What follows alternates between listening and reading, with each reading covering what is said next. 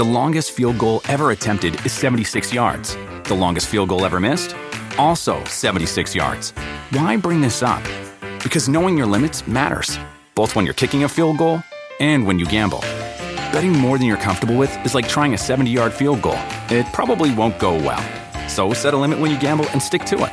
Want more helpful tips like this? Go to keepitfunohio.com for games, quizzes, and lots of ways to keep your gambling from getting out of hand.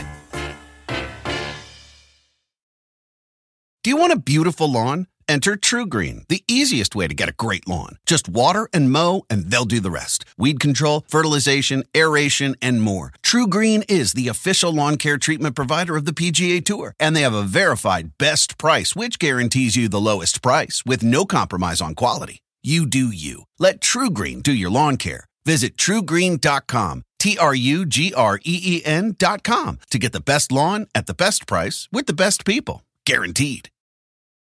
The following program is a podcast1.com production. He's a world champion wrestler, best-selling author, actor, and lead singer of Fozzy. Now he's rocking the podcast world. Marvelous. This is Talk is Jericho. Talk is Jericho, starring Chris Jericho. Welcome to Talk is Jericho, the pot of thunder and rock and roll. The show you love, yeah, is hosted by Chris Jericho. And guess what? The People's Podcast has arrived. Let's go for a ride.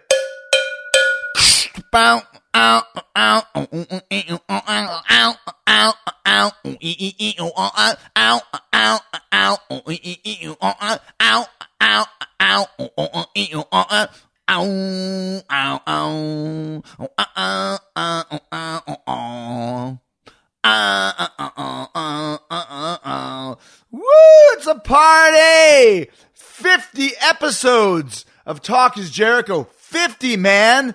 Thanks to all you guys for joining me for so many great shows. What a blast I've had. We only started in December. It is now June, end of June, close to the end of June. And we've got 50 bad boys in the can already. If you're just getting hip to Talk is Jericho, go to podcast1.com and check out all the past episodes of Talk is Jericho. This one, number 50, I wanted to do something special, so I saved it for you. We recorded this back in April on the night of the Rock and Roll Hall of Fame. Myself and Edge, who is my special co-host, interviewing Paul Heyman. It was so big, I wanted to save it for number 50. The three of us got together at a hotel room in New York City at the Hilton, Times Square in New York City. Like I said, Adam and myself and my wise cousin Chad were in town for the Rock and Roll Hall of Fame. I had arranged to interview Paul Heyman a few weeks prior, and I thought, what better way to get Paul on the show and to interview him than have Edge as my special co-host. So it was a really, really cool moment and a really, really cool show. So good that I split it up into two parts. And it's amazing because I don't know if Paul and Edge and myself ever had a conversation. I'm sure we had because we worked together for so many years. And Paul used to book SmackDown, where Edge and I were a big part of that about 10 years ago. But when you get together with old friends, yes, we were interviewing Paul Heyman, but then it becomes kind of a three-way dance, so to speak, a verbal three-way dance when we're all sharing experiences and memories of all the things that we had been through, all the things that we've done. One of my favorite episodes, and perfect for episode 50 of Talk is Jericho. Where do I even start? I mean, even with the cowbell, the cowbell started because I started recording in a studio in Tampa. Bubba the Love Sponge is the guy who runs the studio. Much thanks to Bubba for letting me record there. Happened to have a cowbell on the desk with a drumstick by it. And I just decided I was going to do the opening for Working for the Weekend, which, of course, is Loverboy's big hit. And every time you hear that cowbell with the snare drum happening, you know the party's about to begin. You heard it already, but it's... you hear that 1, 2, 3 snare drum hit. You just know it's a good time and a party shall begin. So that's kind of where the whole cowbell thing started. Now everyone expects the cowbell. It's become a big part of Talk is Jericho. And so many other things too. I mean, when I started the podcast, I wanted to do wrestling guests. Obviously, it's what I know, as well as music guests. But I also didn't want to have any rules on who I wanted to have on the show. I've had actors, musicians, wrestlers, ghost hunters, reality show stars, DJs, just everybody in between, hockey players. And I love the diversity of Talk is Jericho. I know sometimes I get some heat from fans that want to hear nothing but, let's say, wrestling guests, or that want to hear nothing but musical guests. But you're going to hear it all. To me, this is like a talk show. It's like the Tonight Show. I'm your host. If I have somebody on my show, you have to trust me that you're going to like them. And obviously, people have their favorites, but some of these episodes have done amazing, amazing ratings. That are kind of outside the box, which is really cool. And you're going to get so many more amazing, versatile guests. I've got, I think, 20 shows in the can, and I got a lot of ideas upcoming of people that I'm going to have on the show. I've just been really enjoying it. Once again, I know there's thousands, hundreds of thousands of podcasts to listen to, and you guys have been super, super rad by coming to listen to my show. What were your favorite episodes of Talk is Jericho? Hit me up on the Twitter at Talk is Jericho, and let me know who came on the show that you really dug, that were one of your favorites. I mean, if I had to go through the list, I'm just kind of pulled them all up now. I mean, all of the shows I enjoyed in different ways or another. I mean, obviously Steve Austin, the very first guest I ever had, and the guy who basically gave me the idea to do this show, hooked me up with Podcast One and said, man, you'd be perfect at doing this. You got to get into it. Worst Steve Austin invitation ever, but Steve not only helped me get a show, kind of took me under his wing for a little while and helped me organize things, and then it was my first guest, and couldn't have been easier as a guest or better as a guest. But it was funny because when I called him, he was just in a real sour mood.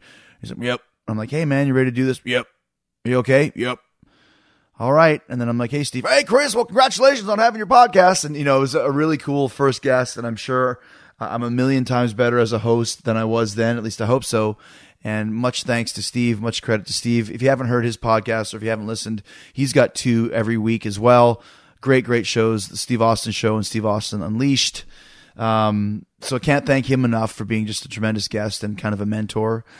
I think another great guest that I had, Ted Irvin, my dad. That was one of the reasons that I had the podcast. He was one of the first ideas that I had for a guest. And actually, before I had him on, I guess about a month and a half before, he actually had a heart attack, a mild heart attack a few days before my show. And he was like, oh, I can't do your show. And I was like, listen, if you wanted to cancel being a guest on my show, you could have just told me. You didn't have to go have a heart attack to do so.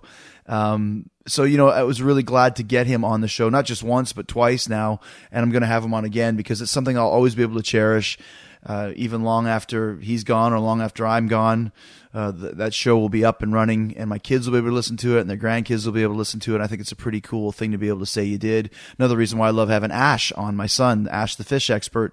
And that all started once again one day when we were looking at a picture of the Loch Ness Monster, some kind of a sonar that was taken where it was supposed to be the Loch Ness Monster. And he said, don't get your hopes up, Dad. It's a sturgeon. And I was like, why? And he started giving me all these reasons. And I said, stop, come with me. Took him into the studio here and cranked it up. And we had him on a couple times, and we'll have him on again. Chavo Guerrero, my first in-studio guest, and one of my favorite guests, not just for wrestling stories, but obviously the tight-knit family that we had with Chavo, myself, Dean Malenko, Eddie Guerrero, and Chris Benoit. Eddie and Chris no longer with us. Chavo, basically spent the last few hours of both those guys' lives, in a lot of ways, last few days at least. And it was very emotional to have Chavo on. And, another cool thing I love about this show is it gives me a chance to reconnect with some of my long-lost friends. I hadn't seen Chavo in years and realized, why have we not been talking? Why have we not been hanging out? We've been through too much together.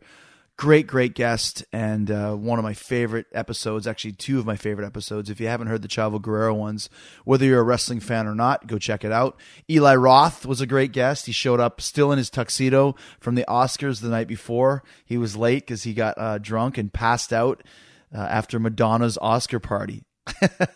And then told some great stories about all of his experiences as an actor, as a director, being up in the Amazon jungle, filming his new movie, The Green Inferno.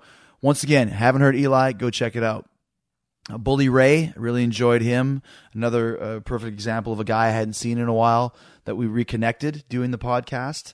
Both those shows were excellent because the best guests, I mean, I think are your friends when you have things to talk about and things to go back on. You know, Chavo was like that, Eli, Bully, Steve, obviously my dad. William Shatner, though, who I'd never met. I met him briefly at a Comic-Con that I did at the Comic-Con with the sole purpose of trying to get Shatner nailed down for an interview.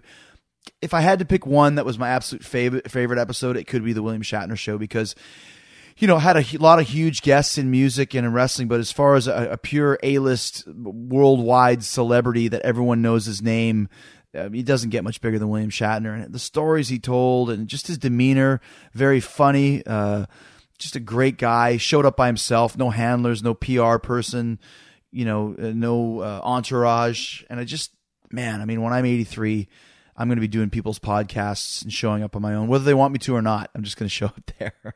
Daniel Bryan, another great guest. I had him on right before he had his neck injury, basically like literally a week beforehand. And I had no intentions of having him on for 2 shows because I know, you know, WWE superstars are busy. He was the world champion at the time before he was stripped. And we talked for like 80 minutes. It got to about the 40-minute point, and I realized that we were still rolling, and he had no indication that he wanted to stop. And we ended up doing about 80 minutes together, which is perfect for 2 shows. So Daniel Bryan, once again, excellent guest. And I'm sure when he comes back from his injury, he's going to be bigger and better than ever. If you don't believe that, you're wrong. If you do believe it, the answer is yes, yes, yes. Bruce Kulick from Kiss. I've known Bruce for a while, but when he came in there, man, he told so many great stories about the Rock and Roll Hall of Fame, about Kiss. You know, Kiss, such a huge entity, a huge band for so many years. And Bruce told amazing, amazing stories that even I, as a huge Kiss fanatic, had never heard. And even if you aren't a huge Kiss fan, just about show business and the way things are done at such a huge level. Bruce, like I said, standout guest for me. And actually, Drew McIntyre from last week, I think he did a tremendous job. And he was a guy that a lot of people probably, you know, they wouldn't have maybe listened to his show or thought, oh, why would you have him on? There's so many other people that I wanted to have on. But when he was released by the WWE, he was I said, I have to have him on my show now because I know how intelligent he is. I know how smart he is. And talk about an emotional interview, tell it like it is, no BS interview. Couldn't have done a better job, and it was, I think, a great platform to Drew to kind of let people know that he's coming, he's out there, and he's coming for you, and I think he's going to be a big guy to look forward to in the future. So those are just some of my favorite guests in going through the list. All of my shows have been favorites. I've enjoyed them all. All the guests I've had on because I wanted to have them on because I thought they were interesting people. Most polarizing guest, Snooki, who was great on my show, told amazing stories about WrestleMania, and I loved Jersey Shore too. It was a favorite show of mine. A lot of people are like, why would you have Snooki on the show, and why would you do that? I do it because it's my show, and don't ever second guess yourself or question yourself. This is my show. I choose who I want to have on the show. You choose whether you want to listen or not. My fans who get it know that every show I do is good. You know, there might be some guests you like better than others, but I don't have uninteresting people on, and I don't have people on that I don't think I can have good interviews with. And while some shows and guests have been better than others, every single person that's been on this show has been because I've chosen them. Every voice, from Egypt to Pinche Ghost, Gordy Canuck, Oates' Mustache, all these great guests that I've had on and will continue to have on once again because it's funny for me, and I hope you guys find it the same way. So thank you so much for listening for the last 50 episodes. Here's to 5,000 more. I have no intention of stopping. I love doing this for you, for free, for twice a week. Go check out my amazing sponsors. If you haven't, it's one of the reasons why we get to do this for free. And thanks for everybody who's come to see Fozzy for the last few months. Huge show in El Paso last week, which was the first time we ever played there. Gosh, there must have been 10,000 people in the middle of the street to see us. Amazing reactions. And a big show coming up at the Whiskey A Go Go. July 24th in Hollywood, the famous Whiskey A Go Go. We played there a few years ago. Come check us out if you live in the Southern California area. It's the record release party. Do You Want to Start a War? It comes out July 22nd. You can pre-order it on Amazon. If you haven't heard Lights Go Out or One Crazed Anarchist, then you haven't been listening to this podcast because I've been shamelessly been playing them. I will continue to do so because, once again, it's my show. Actually, it's our show, and thanks to all of you for being a part of it, and I look forward to a long, long relationship for a long time to come. All right, before we get into things with Paul Heyman and Edge, and Chris Jericho, what a Tres Amigos that is. Tres Gusanos is more like it. 3 worms. Do you want a beautiful lawn? Enter True Green, the easiest way to get a great lawn. Just water and mow, and they'll do the rest. Weed control, fertilization, aeration, and more. True Green is the official lawn care treatment provider of the PGA Tour, and they have a verified best price, which guarantees you the lowest price with no compromise on quality. You do you. Let True Green do your lawn care. Visit truegreen.com, TRUGREEN.com, to get the best lawn at the best price with the best people. Guaranteed. Talk is Jericho. All right, here we are in the Hilton Times Square, and I got to give them props because they let us stay in this room till 4. And I've got a star-studded panel with Paul Heyman is here, a great friend for many years, and Edge, one of the best guests I've had so far. I was just strolling through Times Square. Yeah. I was turning tricks. Thought I'd show up. Nice. And actually... And I was the trick. Yeah, I was the trick. I was the customer. I was the John. But yeah, man, I mean, we wanted to work this out because we're here in New York City. Edge came to see us, and I thought, man, if I can get Paul Heyman, like, this would be the best day ever. And you came all the way across the city to do this for me. I really appreciate that, man. The pleasure's all mine. It's good to see you. I mean, what a lot of crazy stuff has been going on over the last few weeks. Might as well, like, the biggest one of all was WrestleMania, and the fact that the streak was broken by your protege, Brock Lesnar. And, I mean, it kind of shocked everybody. I think fans are still, like, people are crying. Like, I got a lot of feedback of people who are like, this shouldn't have happened, and I can't believe it happened. And, I mean, how did it feel for you to be out there in pure silence in front of 70,000 people? It's the old story of Bruno Sammartino being pinned in Madison Square Garden by Ivan Koloff, that you could hear a pin drop when it happened because everybody was in such shock. Right. Brock actually wondered if he had lost his hearing, which is the same story that Sammartino tells. That, you know, if you hear, let me tell you, when I lost the title to Koloff, I thought I'd gone deaf for a moment, and I don't know why Sammartino sounds Jewish when I imitate him, but yeah, right. But listen, he's converted.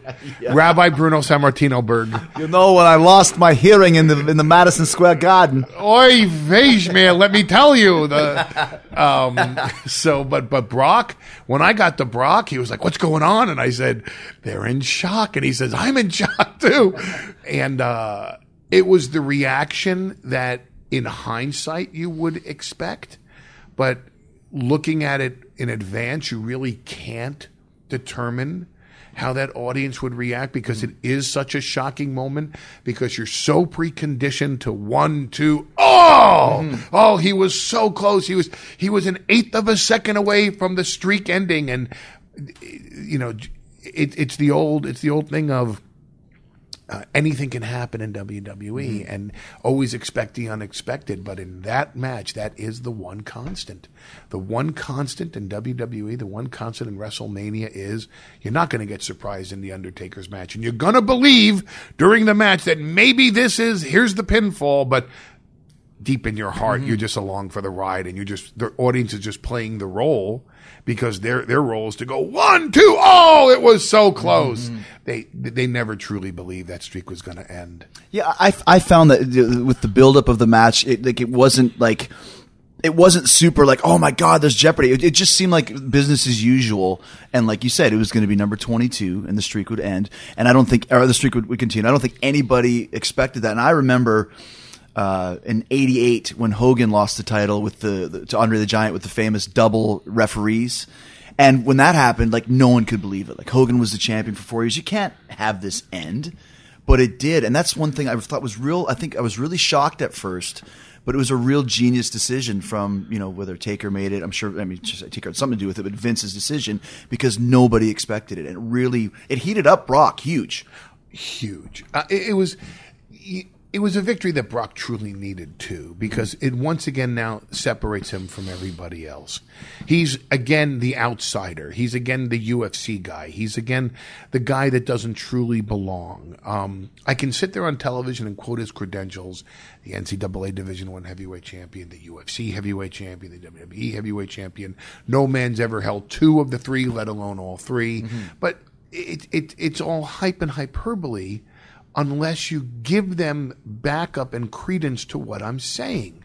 So when he's the one guy in 20 some odd years that has beaten Undertaker at WrestleMania, and again, it's all the stuff that I was saying before WrestleMania. I mean, take a look at, now you're undefeated at WrestleMania too, aren't you? I was until Taker. Until Taker, right. But you went 11, right? I think it was 7. Okay, so we're sitting with the guy, and we'll get into this. You actually were one of the victims of the streak, and also one of the earliest matches that was a real show stealer, because there was a string that Taker had of about 6 Manias in a row, 5 or 6, where they were show stealing matches, and you were, I think you mentioned Batista, but maybe yours was the first that really stole the show. Well, thank you. I mean, but you look at. You look at Shawn Michaels, who's Mr. WrestleMania, he never got past 2 in a row. Mm-hmm. Triple H, he never got past 3 in a row. Stone Cold Steve Austin, is as big a star as I've ever experienced in this generation, especially. He never got to 5. John Cena never got, and certainly, I mean, the longest run on top I've ever seen, including San Martino, has been John Cena. Mm-hmm. The longest consecutive run, it's an amazing run for Cena. I think I was in 12 WrestleManias and won like 3 of them, so I have a really bad record. That's not great. And yet, here's Taker, and whatever anybody wants to say about sports entertainment and how the winners and the losers occur, it's still 21 consecutive victories at WrestleMania. It's even the behind the scenes aspect of that is an amazing number. So when Brock is the one to beat that streak, and you take into consideration, well, he was the NCAA Division I heavyweight champion. He was the UFC heavyweight champion. He was the youngest WWE champion at that time. Now, all of a sudden, it all comes together. And, and of course, you have the physical appearance of Brock Lesnar. Mm-hmm. So I think it has not only revitalized the mystique of Brock Lesnar, it has turned Brock back into a mega attraction that was a mystique, I think, had been taken away from him. That's what I was going to talk about, because Armchair Quarterback, he shouldn't have lost to Cena. He shouldn't have lost to Hunter. Mm-hmm. He should have destroyed everyone. And that's part of the problem nowadays, is there's no plan going forward. If you have a 2-year plan and you know this is going to happen, great. You can book accordingly. But it's so spur of the moment now. And I think that's, so it had great impact. But imagine the impact it could have had if he went through all of those guys. Yeah, because you're right. Because he was kind of I'm not going to say he was cold, but he was almost taken for granted. The mystique of Brock Lesnar, like you said, had almost been taken for granted, and that's why I think most people just expected that Taker was going to win, and that was the end of it. And we move on to next year, and Roman Reigns will get his shot, or Bray Wyatt, or some new guy. To me, when you really think about it, Brock is the only guy that should have beaten that streak. Well, he's a part-time guy. He doesn't love wrestling. That's what fans are saying. But if you're looking from a guy with the street cred, the size, everything. The mouthpiece?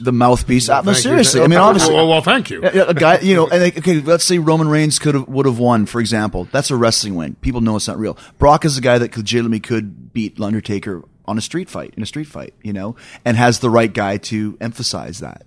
So I think that when you look at it, Brock was the only guy that was believable in ending the streak, and the best guy that you can use. And like you said, is shot up to being the top heel in the company now. Yes.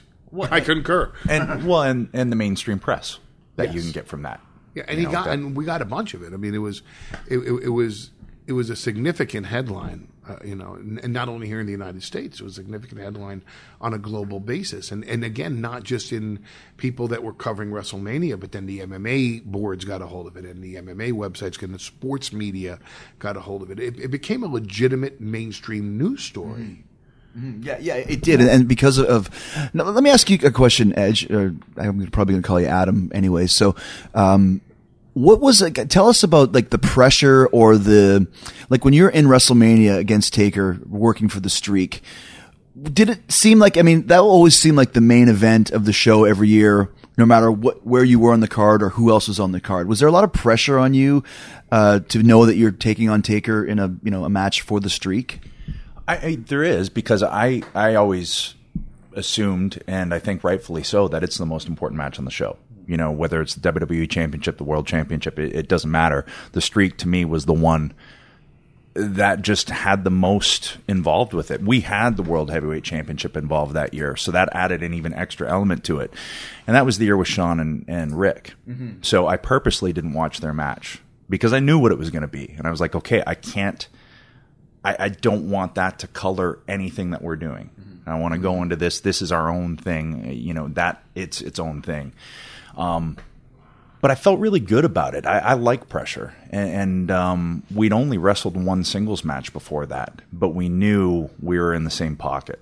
And I just tried to do that whole chess match thing of countering everything he has to try and get people to believe that, hey, this could end. Mm-hmm. And that, I think, is the biggest challenge, is actually having the people believe that and not just go along for the ride and play their part. And but it's so much fun. Mm-hmm. When I got introduced second, but just to come down that aisle and see him in that corner, it's like, oh, wow, we are in this. Like, this is happening. It carries more historical significance than any other match on the card. Because Daniel Bryan will win and lose the WWE title how many times in his career? And, I mean, deservedly so as well, And everybody else that's on the show is going to look for that WrestleMania moment, look for the moment that lives on the video clips for the next 25, 50, 100 years. But had Taker defended the Streak, it still would have had huge historical significance. Because when you look back, you have to go through who were involved in the 22-0. Mm-hmm.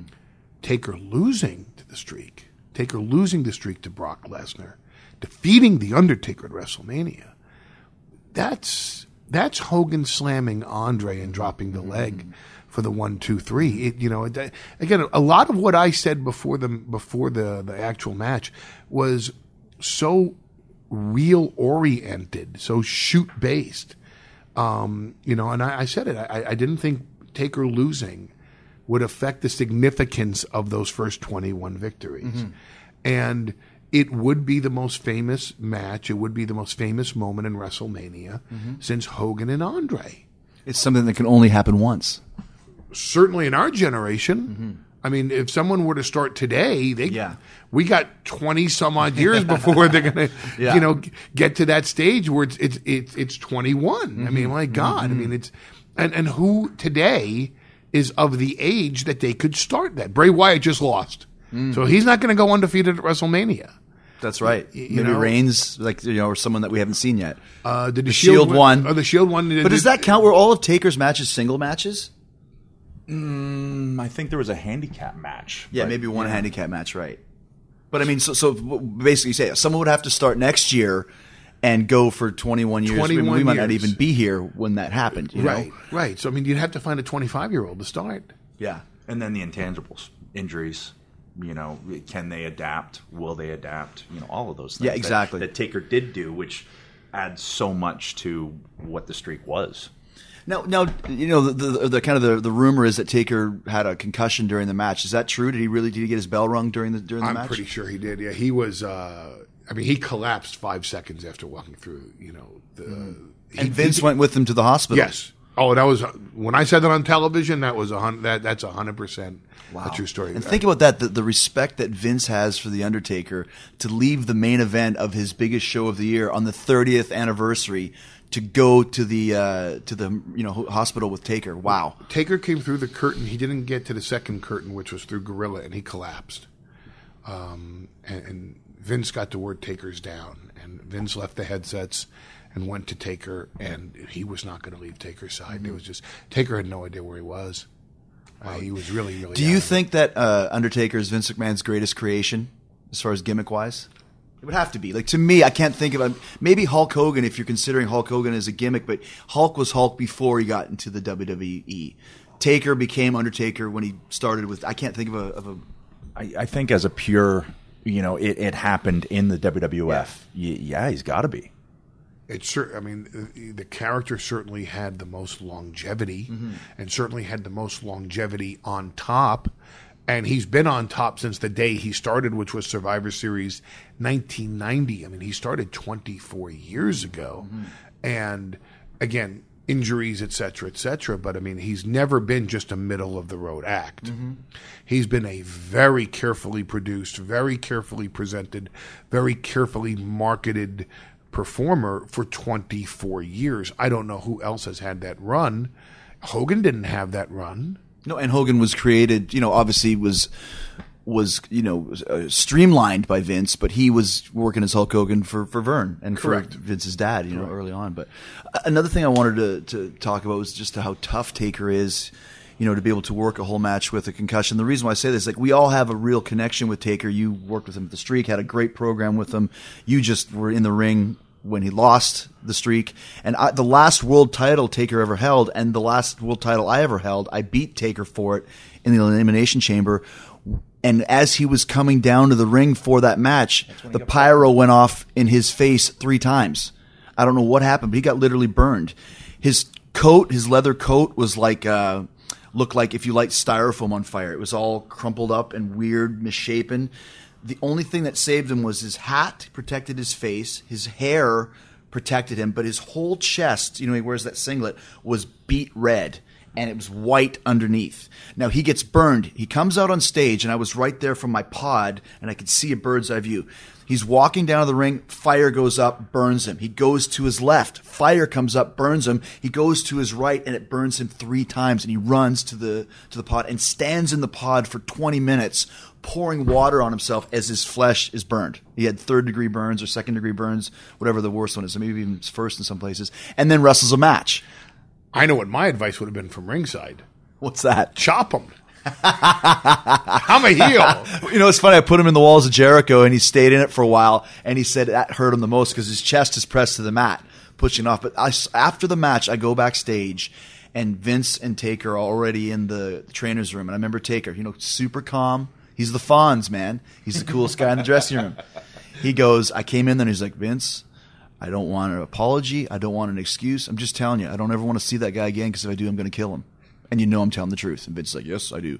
And I'm not going to say the guy's name, but the pyro guy was never seen again. Is he dead? He's never been seen again, but somewhere in a swamp in Texas, there's a pyro guy with a lot of bullet holes in him. But apparently I heard he works for Iron Maiden now. I'm like, Steve, you better watch out, dude. Look out, Oh, you just named him. No, Steve Harris from Iron Maiden. Yeah, don't go stand too close to the pyro. Steve Harris from Iron Maiden was doing pyro for WWE? And he's never been seen? What's Bruce Dickinson going to say about this? Do you want a beautiful lawn? Enter TruGreen, the easiest way to get a great lawn. Just water and mow, and they'll do the rest. Weed control, fertilization, aeration, and more. TruGreen is the official lawn care treatment provider of the PGA Tour, and they have a verified best price, which guarantees you the lowest price with no compromise on quality. You do you. Let TruGreen do your lawn care. Visit TruGreen.com, TruGreen.com, to get the best lawn at the best price with the best people. Guaranteed. Talk is Jericho.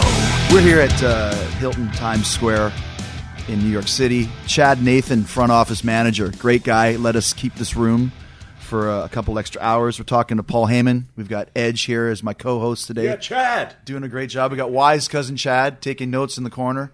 Very smart. He's an engineer. He knows about oil and stuff. But let's talk about, Paul. I mean, we've talked about the streak, and it's obviously a hot topic, but a big part of that is the work that you've done to get Brock Lesnar over and to be the mouthpiece. You did it for Punk as well, and we can talk about Punk in a bit. But how has this been since your return to the WWE, which has only been maybe 2 years 2 now? years, yeah, back 2 years. What brought you back into the business, and how are you enjoying it since you've returned? It's real easy for me now because I'm not on the writing team. And so I have none of that Icarus flying too close to the sun relationship. Good Maiden reference since we were just talking about Iron Maiden. You know, I mean, but that was always the story of my relationship with Vince. It was always, you know, I was flying too close to the sun, and then boom, my wings would melt. You know, so now the only thing I really, you know, get into discussions about it are the segments that I'm involved in. So it makes it makes my job much easier because I can concentrate on what I'm doing. I can spend a whole week obsessing about what we're going to do on Monday. So by the time I get there, he knows that I've spent the whole week thinking about this. So what I'm bringing to the table are suggestions that it doesn't matter about the rest of the show. Okay, here you go. I understand what you're trying to sell here. Let me help you sell it. And because we're not around each other so many days a week, he's probably happy to see me on a Monday because it's only on a Monday. I came back simply. It was a very funny thing, and I don't say this disparagingly about Brock because they put a microphone in Brock's hands and he threatened never to let them live He it had the down. Mike Tyson syndrome. He's very quiet voice, not very tough sounding. He doesn't want to talk. He doesn't like to do it. He hates people. But he does hate people. I know. I traveled with him. He does. Yeah, I know. But it adds so much more. Him just standing there looking like, you know, a Caucasian Incredible Hulk, and without the purple pants. Yeah. And you talk. It adds that aura of mystique. And we have a great personal relationship as well, because I mean, why else wouldn't? I mean, really, seriously, why wouldn't a Midwest Aryan like Brock Lesnar get along with a smart-ass New York Jew boy like me? You know, we're a perfect match. And one little. If I could just say one thing, Brock actually moved to Saskatchewan. Yeah. No one has ever done that. Nobody moves there. People can't. Why is cousin Chad sitting in the corner from Yorkton, Saskatchewan? Would you ever move to Yorkton? You couldn't wait to get out of there. Yeah, no, they didn't build a West Yorkton Mall. They didn't. So Brock actually he moved to a farm in Saskatchewan to get away from people. No one in the world has ever moved to Saskatchewan. Yeah, and we love our fans in Saskatchewan. He has this place in northern Minnesota, you know, that's like, you know, it's off 2 dirt roads, and it's like the Lesnar family compound, and that wasn't private enough for him. So he also found this farm, another town you're familiar with, not too far outside of Winnipeg. So he's up in Winnipeg. It's this huge farm. He's totally isolated in this. In Brandon, I think it is. Or something I think it is. Wow. And he has he doesn't have any cell service, and he has a landline that is literally 1.5 miles down the driveway from his house. If we have and when you're 1.5 miles on the same driveway, imagine the size of the spread. So literally he says, "Well, okay, call me at exactly 1:00." Manitoba time, because I'll drive to the phone to take your call. Okay, so Like 2 cans in a string. Yeah, that's right. so this wasn't private enough for Brock because you know, there were people living within 15 minutes of me. So he moved to Saskatchewan because it's a little more isolated, I guess. And I guess just, you know, he wanted some sort of summer weather, or Antarctica was probably where he was looking for his next real estate purchase. You know, but that's Brock. Right. He doesn't like people. So they put the microphone in his hand. You know it's not working. Right. He went back, and you know when he went back, he calls me up and he says, "Listen, I'm telling you straight up, I'm cutting a deal with these guys. You want to be part of it?" And I had already been out almost 5.5 years, and I really had no desire to go back. I had my fill. I had started doing a lot of viral stuff involving the video games and UFC, and I have my own agency here in New York City, and I got spoiled. I was home with my kids every day. I mean, I really enjoyed that time at home. So I said, you know, Brock, I'm going to take a pass on this one. You know, I just don't feel it. I'm not. They're not going to want me. I'm not going to want them. We're not going to get along. So Brock goes back, and then he does that 18-minute segment with John Laurinaitis on the microphone. And because he was originally Laurinaitis was his mouthpiece, right? Right. And Brock comes back into Gorilla. Sorry, I have to laugh at that. There's nothing wrong with John Laurinaitis being somebody's mouthpiece. I don't know why you're laughing. I always thought we were tight edge. I've been an ally of yours. That got a belly laugh. Giddy Edge. Giddy Edge. Edge is tired today. So, if you watch the tape, Brock goes back to Gorilla with the microphone in his hand because he was so mad he didn't put it down. And he goes back into Gorilla, and as legend would have it, and I've heard this from both parties, Vince says, that wasn't exactly what we were looking for. and Brock puts the mic down and right in front of Vince and says, I don't think you should ever put a microphone in my hand again. And Vince says, well, what the hell are we going to do? And Brock says, call Heyman. That's what he does. He's my Jew. and walks out of Gorilla. So within that week, I had agreed to go and do a voiceover. I did the Punk DVD. I did the Austin DVD first. And then I did the Punk DVD. And then I was doing a voiceover for the commercial for ECW unreleased matches.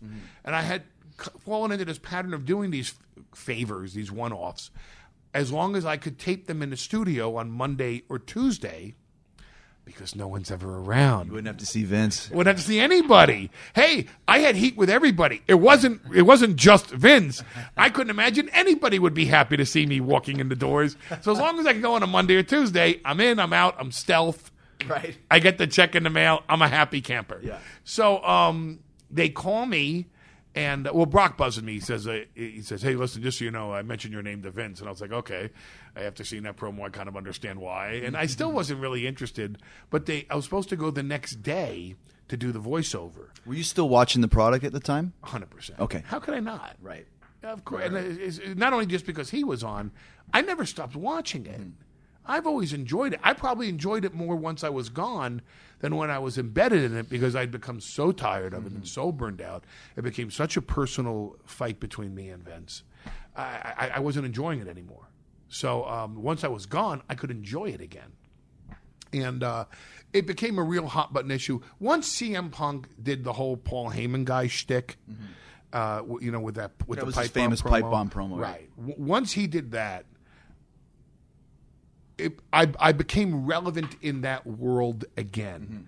It became, listen, anybody can walk down the street. If you were on TV in the 1970s, someone's bound to recognize you. Hey, man, I remember you on TV, But I wasn't relevant anymore. I was an old guy. I remember you. Right, you weren't current. Absolutely not. And then CM Punk does the Paul Heyman guy routine, and all of a sudden I'm relevant again. When are you coming back? Hey, come on, that leads to something. Hey, you're Paul Heyman, and he's a Paul Heyman guy. So I became a relevant topic again. And in the age of social media, it's just something that never died. So they called me on Tuesday morning and said, we're having production problems. Could you tape this voiceover on Thursday? Now, you guys know this as well as I do. They don't have production problems.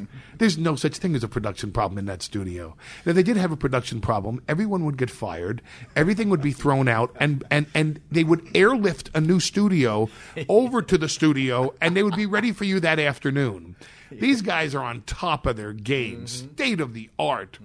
So I knew right there something was up. And lo and behold, once I got there, there was a message, hey, could you come by the tower, take the service entrance so nobody sees you? And the pitch was... And you're going to meet with Vince? No, I didn't see Vince, so I walked into Gorilla the night I returned. So who did you see? Triple H. Okay. I saw Triple H. And the pitch was? And the pitch was, WrestleMania is in New Jersey next year. It's right across the bridge from your house. Not that I'm suggesting that you walk or that you that you drive yourself, but you and Brock have this really good relationship, and he's only here for SummerSlam and WrestleMania.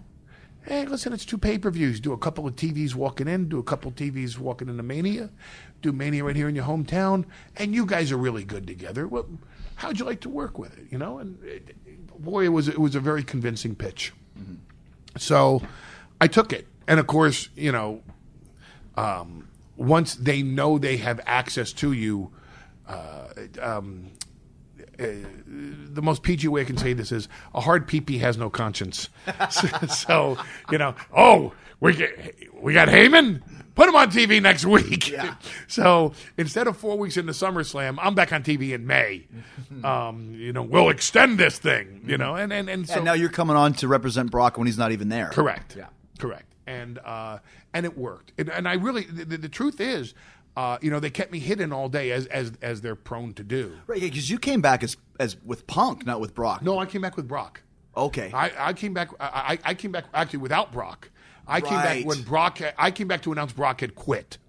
Gotcha. So we're in Greensboro, and they fly me into Raleigh, so that nobody sees me in the airport. I mean, I was nobody knew. I wasn't on Kevin Dunn, and when Kevin Dunn doesn't know, man, and probably they didn't tell Kevin Dunn because he probably would have bitched about it. That don't bring that fucker back. Oh, fucking Heyman, which is good. I say pee-pee because I want to be. Oh my God! I mean, nobody knew. Vince knew, Stephanie knew, Triple H knew, I knew, Brock knew. I always like that, though. A couple times I've done that kind of being hidden away. I mean, you came back at the Rumble hidden away. It's always kind of it's kind of fun, right? Like you're like a secret, right? So I was, and they told Punk an hour before the broadcast and sent him out to the bus to see me so that he could tweet it. That's right. It's just a secret or whatever. Yeah. Because he was the first one to hit 1 million followers, and they wanted in on that social media action. So they snuck me in, and then Punk tweeted it literally during the commercial break that they're sneaking me into Gorilla. Mm-hmm. So when I got into Gorilla, and literally they're playing the package of Brock breaking Triple H's arm, I just walk over to the curtain, and I'm just waiting to hear go. And I'm hearing... you got to go say hi to Vince. And I'm thinking, let me say hi to him after I do the promo, I hear, oh man, because who knows, I mean, I don't know what his feeling is, he's just, God, we'll just tolerate him for a couple days, So, okay, so I start going to him, and he comes around the thing. He goes, "Give me a huggy," I'm like, oh God, this one's gonna hurt, because when he hasn't seen you in a while. He squeezes you. He's so strong. Still strong as an ox. And I'm such a puss, and he just goes, ah, and he squeezed me with my feet off the ground. He goes, "God damn it, it's good to see you." And I'm thinking, no, it's not. You're not happy to see me, and you're hurting me. And I even said, "You're hurting me." I have to concentrate on my promo. And he, puts me down, thank God. And he, slaps me on the back, and man, that hurt too, and I'm trying not to sell it. Oh, it was very much on purpose, and thank God it wasn't Stephanie hitting me, because her slaps hurt more. Worst slap in the business. So I just went out and did my promo, and I come back and he goes, "See you next week." I was like, oh God, this is going to become a weekly gig, I just thought I was announcing that he's quitting. We come back before SummerSlam. What happened with Punk was, we did SummerSlam, and I wasn't supposed to come back until Brock came back 4 weeks before Mania. Mm-hmm. I figured they'd tag me in probably in January just to start talking about him. But I was gone 2 days, and they called and they said, "I want to put you with somebody else too." And I wasn't interested. I was like, nah, you know what? I don't want to water this thing down. I don't want to overstay my welcome. I'm only here, because you guys wanted Brock to have a mouthpiece, and we're really good together, and it's a really good chemistry, and I don't see anybody that I can work with. It's always the danger, too. Something works, and then it does get watered down. Like a TLC works, now there's a TLC pay-per-view, and it slowly loses its effect, or it can. Hell in the Cell. Yeah. Right. It's a very, very, very tough tightrope to walk. And I also didn't see anybody that I would have that kind of chemistry with, or have a totally different chemistry with, and can actually play a different character than I do with Brock. Mm-hmm. And literally the name was whispered. It was just like, what about CM Punk?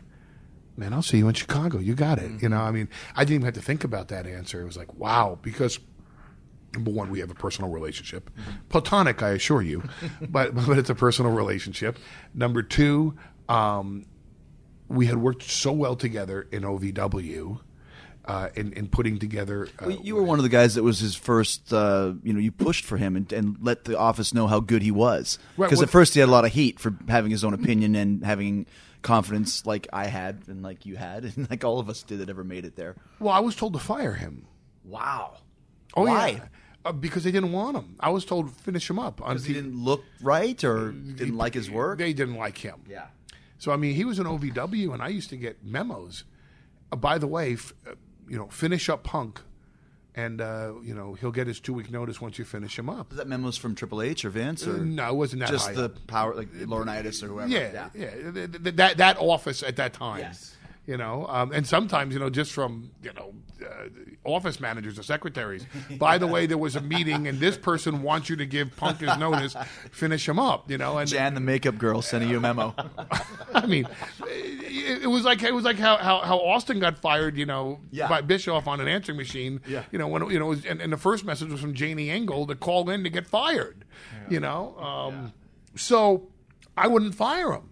I said, that's not my job. My job is to build talent, not to take talent down.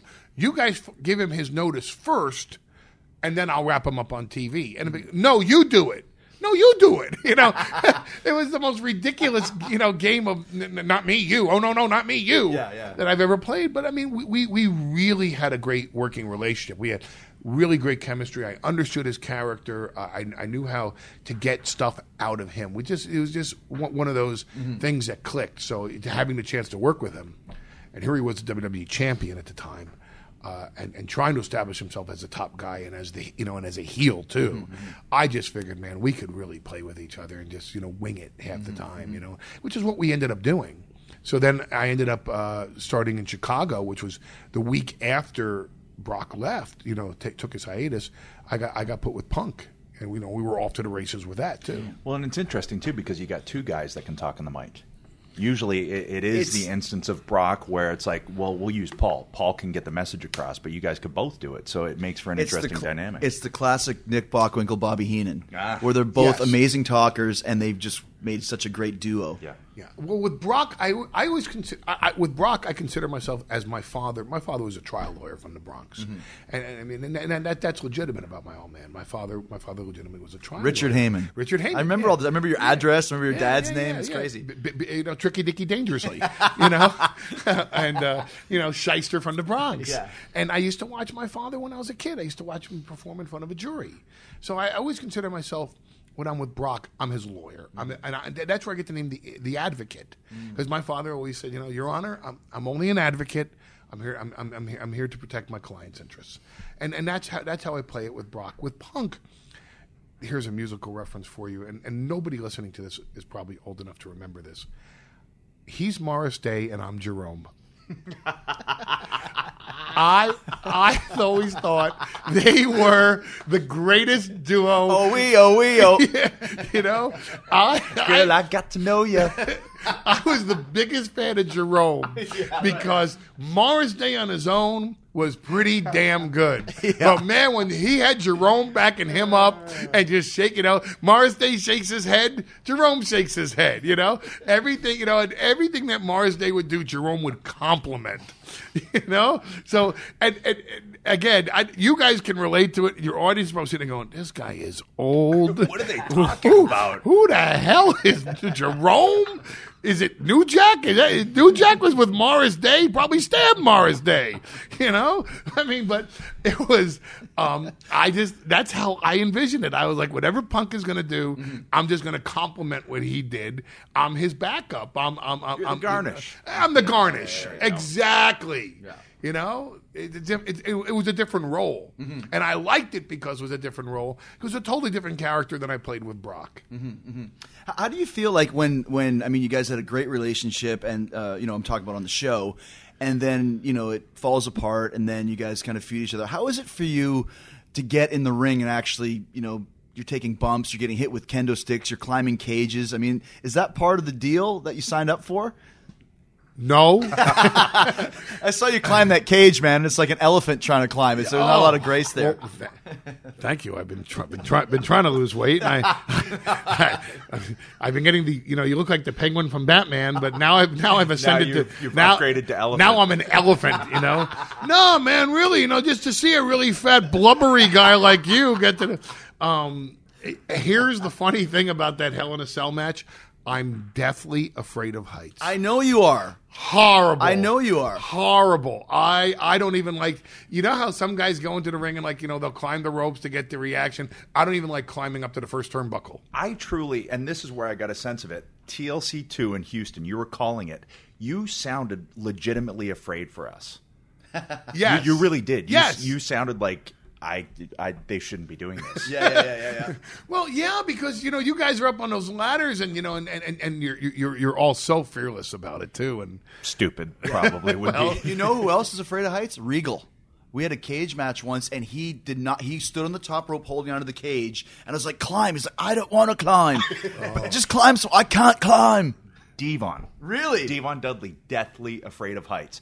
He's hanging there by the belt loop going, "Oh, no, come on, Jay. Don't kick me so hard, Jay. Don't kick me so hard," for that big bump that he took. Yeah. He was screaming the entire time. It was hilarious. I was on the ground going, "Oh, man, this is going to be ugly." So you're afraid of heights. I'm deathly afraid of heights, and I'm a fearless man. But man, when it comes to heights, forget about it. I can go on the observation deck of the Empire State Building, and I love the view, but please don't ask me to go towards the ledge. Yeah. I just can't do it. I don't mind being way up there, but man, in fact, if you watch the Hell in a Cell match, I'm hanging on to that cable that where the cell is lowered from and raised from. I'm hanging on to that thing for dear life.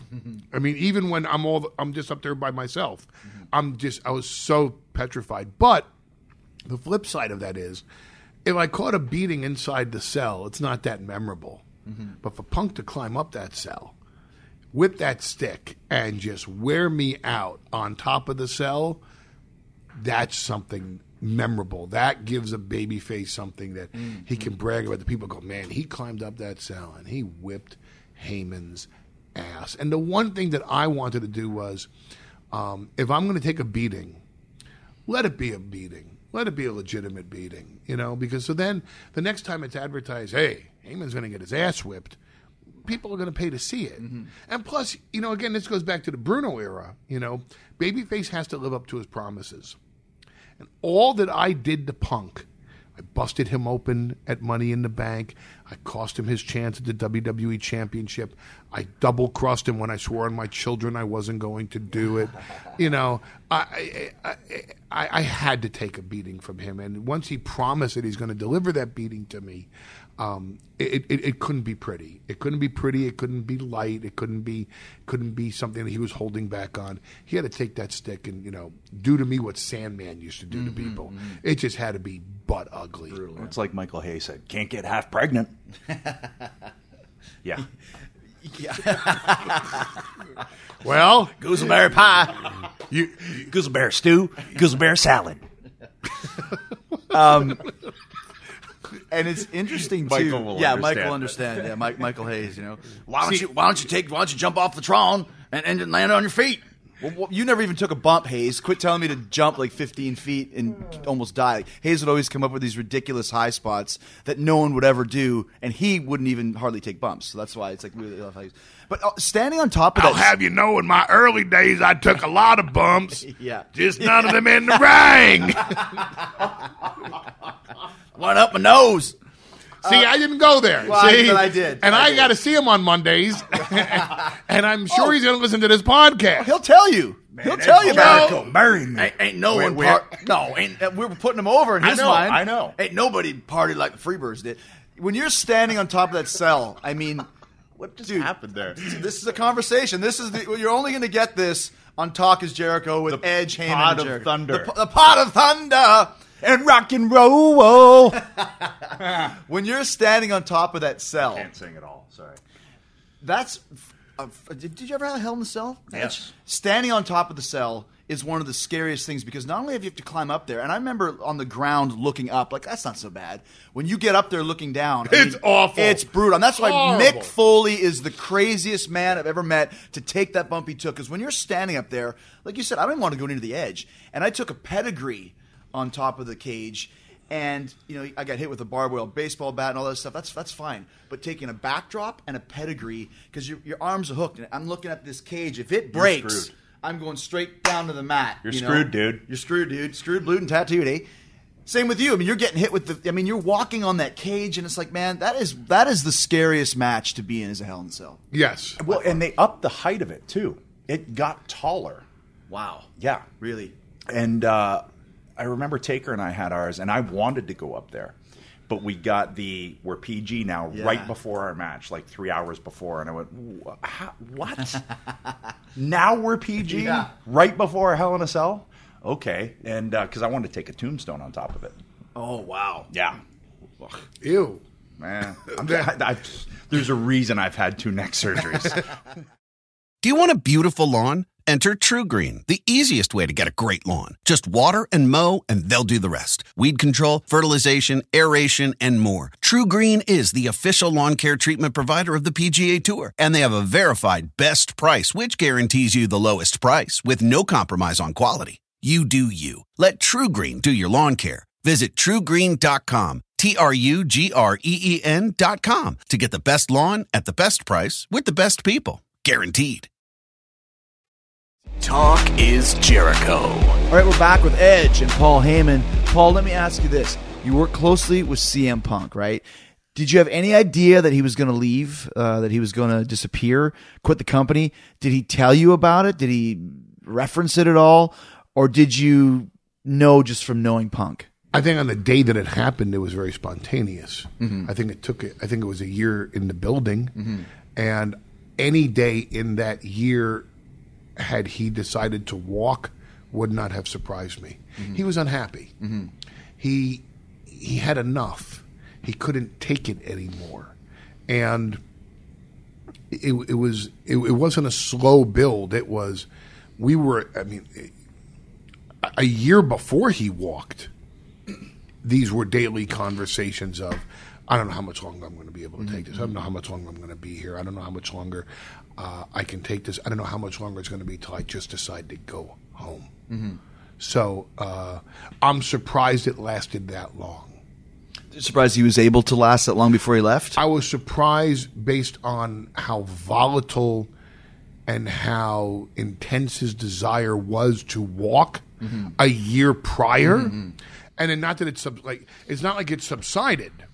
I mean, every day with him was an exercise in him finding the balance to simply continue on and find the passion that he needed to do it. And I think what happened was he walked in the day after the Royal Rumble and he couldn't find that passion. He couldn't convince himself or persuade himself, okay, whether I'm happy or not, this is about the performance. It's about my legacy. It's about I take pride in what I do. And whether I'm happy or unhappy, when I go out there, I want to be the best CM Punk that I possibly can be. And I think somewhere during that day, he couldn't find that. And he realized, I can't do it anymore. I don't have the passion to do it. And he didn't want to be a shell of himself. He didn't want to just coast. He didn't want to just be collecting a paycheck. He couldn't find the passion to be the best that he could be, and to him that was it. It was time to go home. Did you think it was going to last? Did you know that it would be? I mean, as we speak right now, he hasn't come back. I mean, people were constantly saying, "Okay, he's going to come back this date. Now he's going to come back in Chicago. Now he's going to come back at WrestleMania," and he never did. Did you think he was that convicted in his beliefs that he would not come back? I was always of the opinion that once he pulled that trigger, it would be a very long time before he would ever be ready to come back. I mean, I from personal experience, I can tell you that. I mean, when I pulled the trigger back in December 2006, I was thoroughly convinced in my head I was done. Done, like finished. Wouldn't come back for a special appearance, wouldn't come back for, one single, come back for one thing on Raw and Wave, hey, want to do the Hall of Fame? I mean, nothing. I wanted out. I wanted to say I walked and I never turned back around and never looked back and never came back, not even for one appearance, not for one smile, one frown, one insult, one compliment, nothing. And it took me 5.5 years to even consider okay, you know what? Maybe these are the right circumstances. Maybe this is the right guy. Maybe this is the right time. Maybe this is the right deal. Hey, you know what? Maybe it will work. Maybe I will be passionate about it. Maybe I will find a new way to approach this. You know what? I'm going to do this. It took me 5.5 years to find that inside me. And that makes sense because it's a job that is so all-consuming. I mean, to every aspect, emotional, physical, just everything. To decompress from that it can't happen in 2 weeks. If you ever really truly want to try and recharge those batteries, I mean, it might be for good. It might be 5.5 years. Who knows how long it is? Well, I went through it too. I mean, I left in 2005 for 2.5 years, and I wasn't up to snuff in my head. Ideas that usually pop in my head easily were not coming. I felt like I was being taken for granted by the company. I wasn't doing anything of any merit. I was just basically falling down the card. And before I left, actually, Vince had a meeting with me where I know they were going to try and cut my contract. And I said, before you guys even get into it, I'm gone. I'm leaving. Because my contract was up, and I know they were going to try and give me a reduction. And so even in the company's eyes, I was going down. I had to leave, and it took me 2.5 years to come back. And, you know, I can see where Punk would get like that. I mean, and I know how he gets in his head when he doesn't care. He doesn't care what anyone thinks. He doesn't care about anybody's opinion. I remember we were working in like Amarillo, Texas, and Abilene, and it was it was the day in 2010 when Canada and the U.S. were having the gold medal hockey game, and Adam and I were flipping out, and we found a production bus to watch the game. And it was me and Punk versus Morrison and Edge. And we were like, listen, we've worked 100 times before. You know, it's 2,000 people out there. Let's just call it in the ring. Cool, fine, and dandy. We watched the game. Canada scored in overtime. Go Canada. Right as my ring music was playing. It's like, yes, they scored. They had the good sense to score before we had to go. And I ran to the ring, and we had our match. And Punk starts. And he continues. And he continues. And he continues. And it took me about 5 minutes to realize he's not going to tag me in. And he worked the whole match himself as I stood on the apron side. And I was like, you son of a bitch. And I went on the floor. I grabbed popcorn. And some guy threw a can at the back of my head, which made me even madder. Do you remember that? Yes, I do. Afterwards, I said, I want to see all four of us in the trainer's room. And I lit into him like, what are you doing? He's like, you're so unprofessional because you guys watched the hockey game. I'm like, dude, you were unprofessional for not tagging me in. People might have paid money to see me today, and you robbed that from them.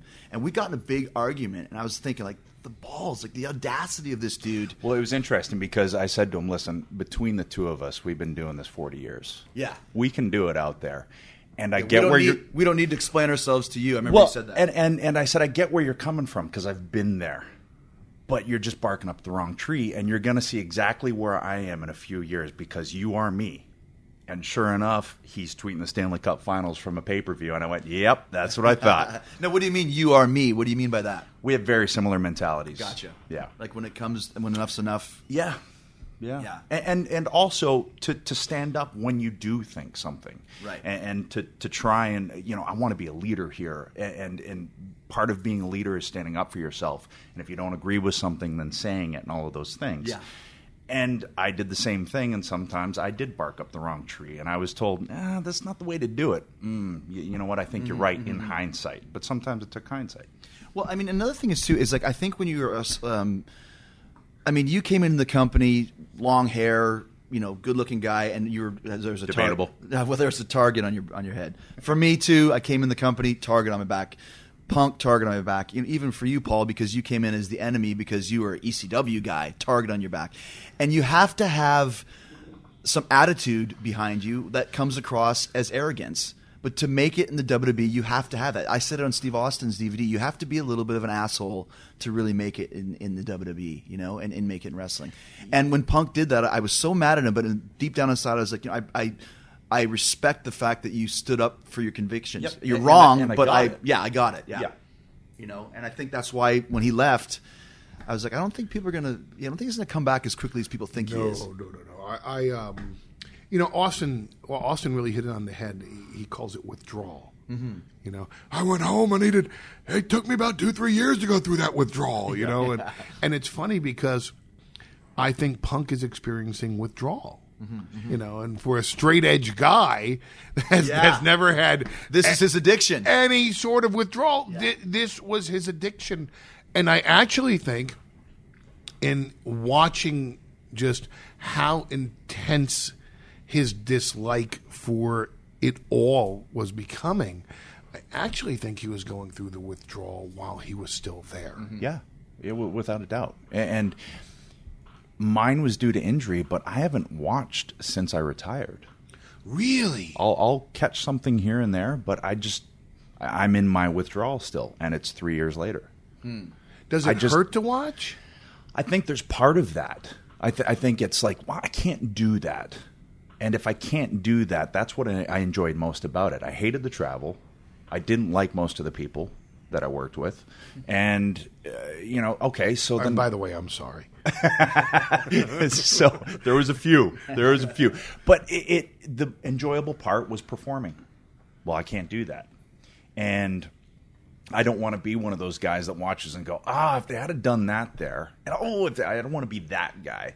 So I just needed to step away and really step into a different, part of life. And especially now being a father, it's like, I ain't going to sweat two guys jumping around in tights, It's like the Martin Scorsese commercial for American Express where he goes in with the film and they didn't develop it right. Hello, Timmy, Uncle Marty. How'd you like to have your 12th birthday again? and it's it's like you watch it from a director's standpoint.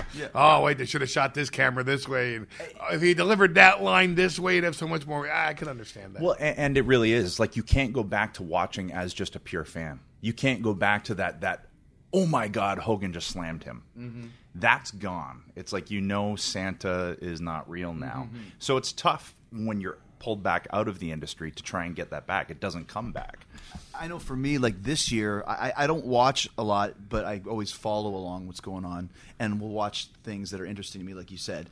But this year, like I had some talks about maybe doing something at WrestleMania, and nothing really. It just didn't work out. Like no issues or problems. So watching WrestleMania was hard for me this year because it's like I wanted to be there. But the other side of the coin is if I just would have been like in the Battle Royal, I would have been so pissed off and furious anyways. It's like if there wasn't a place for me, I didn't want to do it. But watching it, it was a little bit like, this is WrestleMania, man. I should be there. And I think that's part of it. And I think that's probably why. It's just easier not to. Yeah. And especially because I can't. Yeah, it does kind of hurt, right? Exactly. Paul, let me ask you this. Do you ever miss ECW? No. And why is that? Because it was a product of its time, and I don't. Do you have a good time on your prom night in high school? Yeah. Well, I mean, and I'm sure both of you probably got laid. I didn't, actually. I picked the wrong date. Did you get laid on your prom? I plead the fifth. His face got red. He totally did, man. He totally did. Whoever you are that went to Edge with prom, thanks for putting out. I had a great time my prom night, and at the time, one of the best evenings of my life. And I'm happy that it happened, and I'm happy that I went, and I'm happy that I scored, and I don't want to relive that night because I did it, and that was it. So we're not going to see you at a prom anytime soon? Hanging around in the parking lot? Only if I'm double dating with Jerry Lawler. So, yeah, boy! So, I got to see him Mondays, too. He won't listen to this. Trust me. If we were talking about Batman, maybe. So, I never look back. Like, I never watch old footage. Mm-hmm. Really? Ever. Really? Ever. My kids do, and they'll come to me and say, "What's the story behind this?" And I end up having to tell them the story. But no, I never look back. I can't live my life that way. I there's so much more that I want to do, and I don't want to be held back by just spending any time reminiscing. ECW was great. It was 7.5 years, and I can sit there and make the case that was the greatest time of my life. I can make the case that this is the greatest time of my life.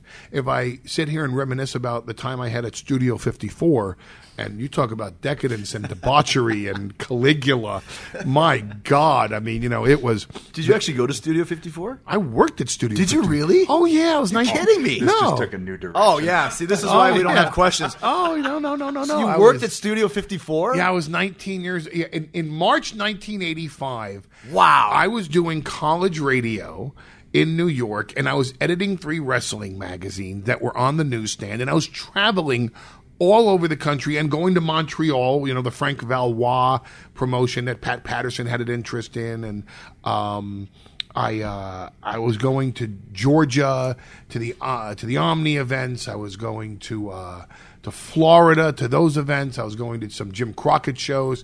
I used to sneak in, and Dusty just told this story.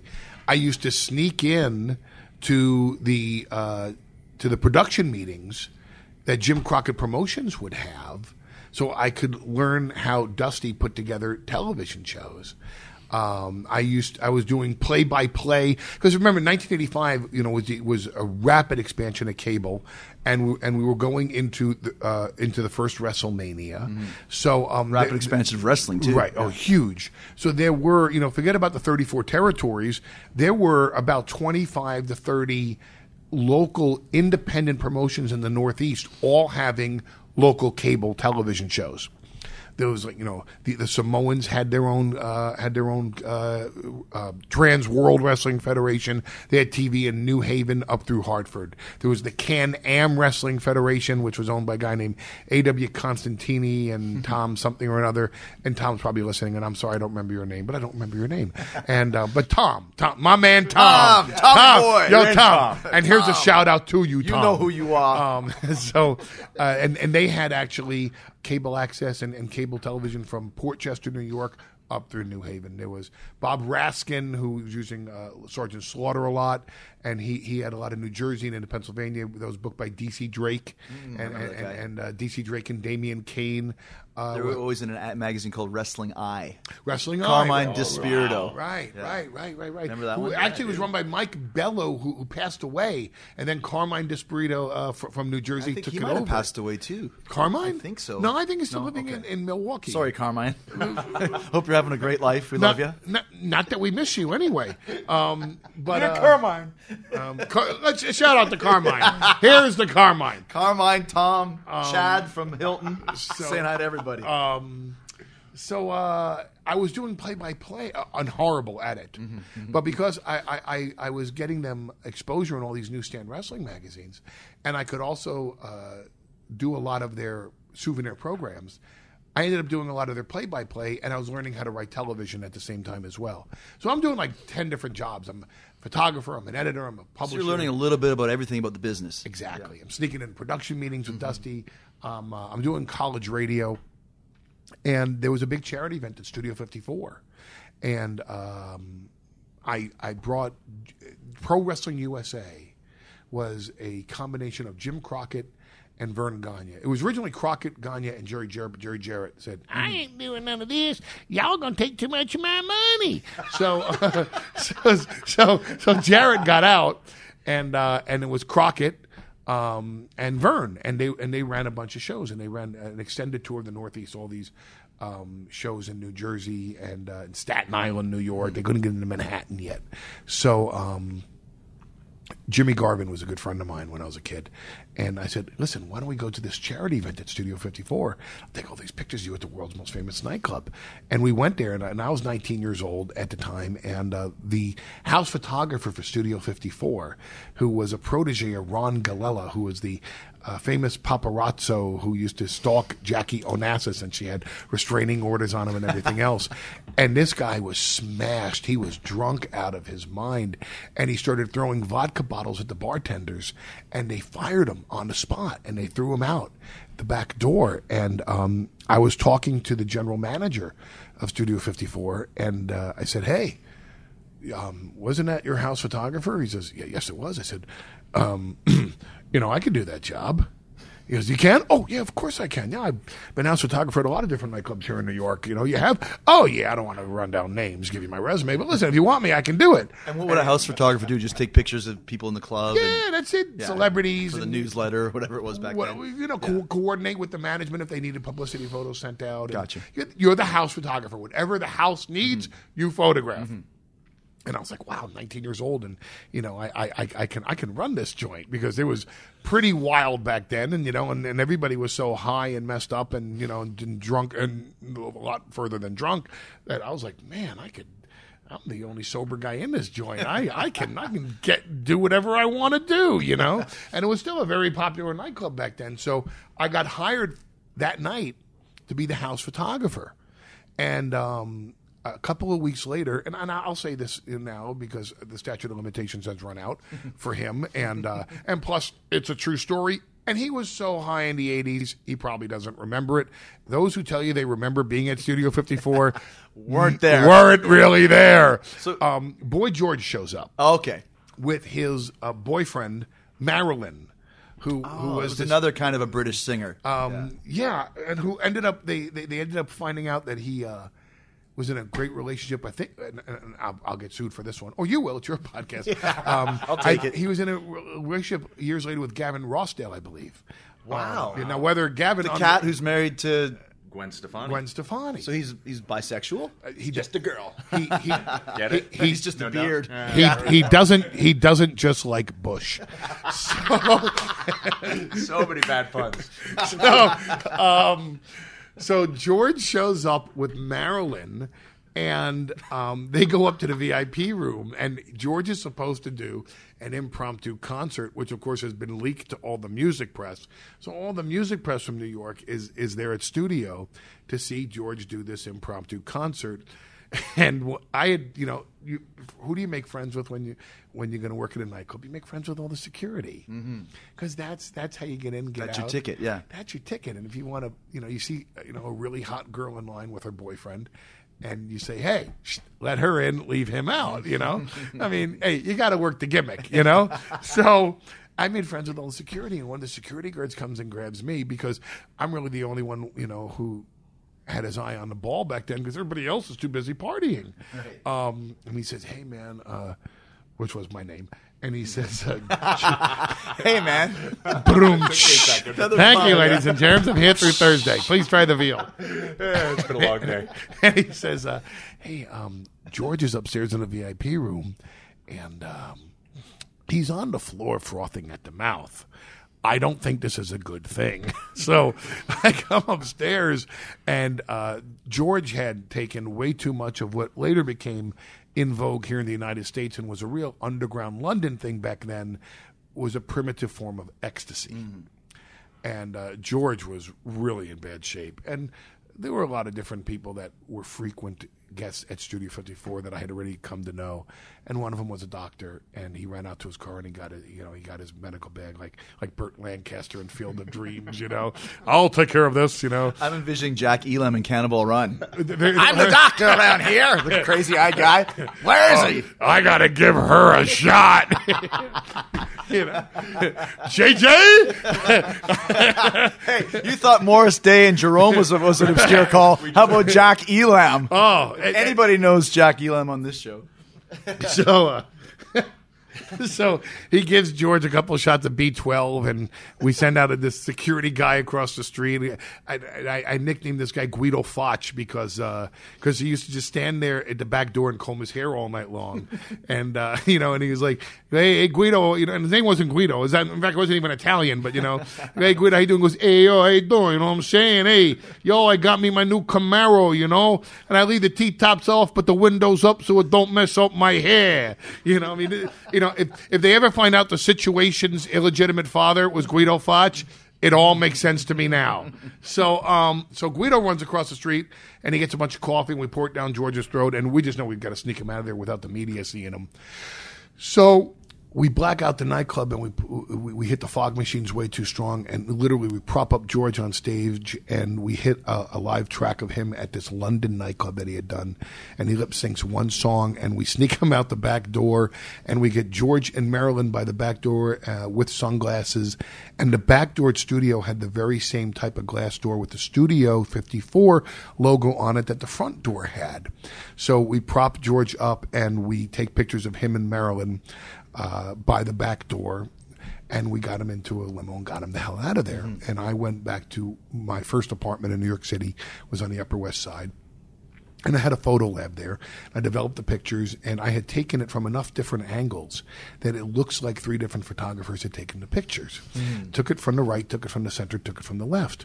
So I took one picture down to the Daily News, one picture down to the New York Post, one picture down to Newsday or the Village Voice. I don't really remember which one it was. And they all ended up publishing it on different days, saying, "Hey, Boy George walks into Studio 54, and what a great concert it was." And everybody was real happy with it. And we heard this crazy story about they hit the fog machine too high. guy, and blah, blah, blah, blah, blah. But we got great publicity out of it. So at the time, Studio was paying way too much money for outside public relations, and they had moved their public relations just then in-house, and their PR guy was terrible. They hated the guy. And they said, how did you get this in the newspapers? How did you get this item on the page 6? How did you get this item into the gossip column on the Daily News? This was really good of you. And I said, well, I just brought it down, and I said they could use it, just no photo credit. And I didn't want to get paid for it. And of course, I was hoping that they would come to me with something like this. So they said, well, would you like to do in-house publicity? And I said, yes, if I could have an office. And the office at Studio 54 was almost like the Carlito's Way office, you know? It's like you could look down at the nightclub and it was just badass. It was like, man, you can get laid in these offices, you know? If you can't get laid in these offices, you're doing something really, really, really wrong. Yeah. You know, and I was tired of taking girls down to the basement too. So because everybody knew who was going, you know, they had a guy at the door at the basement, so he knew all your business. If you have your own office, you got to have a little bit of privacy there. So the next thing I know, I'm the in-house publicist at Studio 54 as well. I don't think anybody's ever heard that story before, man. That's a Talk is Jericho exclusive right here on the 50th episode. I did not know that, but that's where we're going to pick things up on Friday, because we got to know how you went from Studio 54 to promoting and hosting wrestling events. And of course, we haven't even started talking about ECW yet. So Paul Heyman and my super special co-host Edge will return with me on Friday for part 2 of this incredible conversation. Do you want a beautiful lawn? Enter TruGreen, the easiest way to get a great lawn. Just water and mow, and they'll do the rest. Weed control, fertilization, aeration, and more. TruGreen is the official lawn care treatment provider of the PGA Tour, and they have a verified best price, which guarantees you the lowest price with no compromise on quality. You do you. Let TruGreen do your lawn care. Visit TruGreen.com, TruGreen.com, to get the best lawn at the best price with the best people. Guaranteed. Talk is Jericho. Thanks to Edge and Paul Heyman for joining me. Look forward to part 2 on Friday. And thanks for all of you for listening. And thanks for all of you for using my Amazon link every time you do your online shopping. It's really easy to find. Just go to podcast1.com, click on the Keep Our Podcasts free banner at the top of the page, then click on Talk is Jericho, and you'll see all 3 of my Amazon links. Amazon Canada, Amazon UK, and everybody's going Amazon! Amazon USA! I could just hear Edge right now. Brutal! Every time you do that, Amazon kicks back a little cash to the show so we can keep doing this for you for free for twice a week. No extra fees or hidden charges. You're just getting your shopping done. You're helping me out in the process. Listen, have you pre-ordered? Do you want to start a war yet? Fozzie's new record, July 22nd, it comes out. If you haven't pre-ordered it, go to the Talk is Jericho banner and go to Amazon and pre-order the record now. If you haven't heard any of the tunes, this one's called One Crazed Anarchist from Do You Want to Start a War, available on July 22nd. Crank it up. Let's check it out now.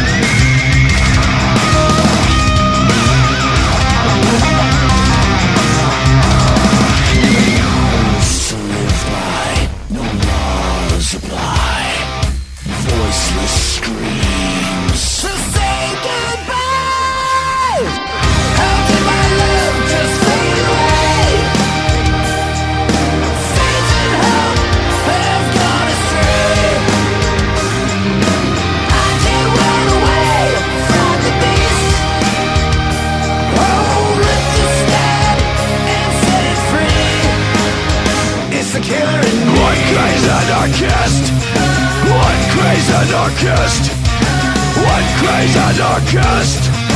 One crazy anarchist. One crazy anarchist. One crazy anarchist. One crazy anarchist. One crazy anarchist. All right, what'd you think, people? Hit me up at Talk is Jericho on the Twitter. Let me know what you think of the new Fozzy. You can also go to at Fozzy Rock or at I Am Jericho. Also hit me up on the Twitter at Talk is Jericho and let me know what your favorite episode of the first 50 of Talk is Jericho were and are. Thank you so much for joining me. We're just getting started. This is the beginning of a revolution, guys. You're a part of it. I'm a part of it. We're all in this together. And I thank you for schwazzing my podcast when there's so many other podcasts you could schwazz from.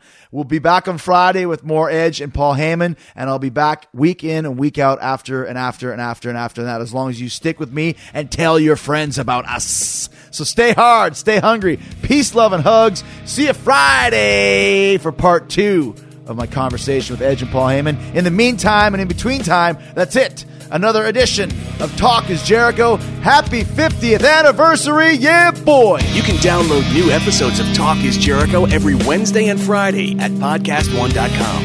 That's podcastone.com.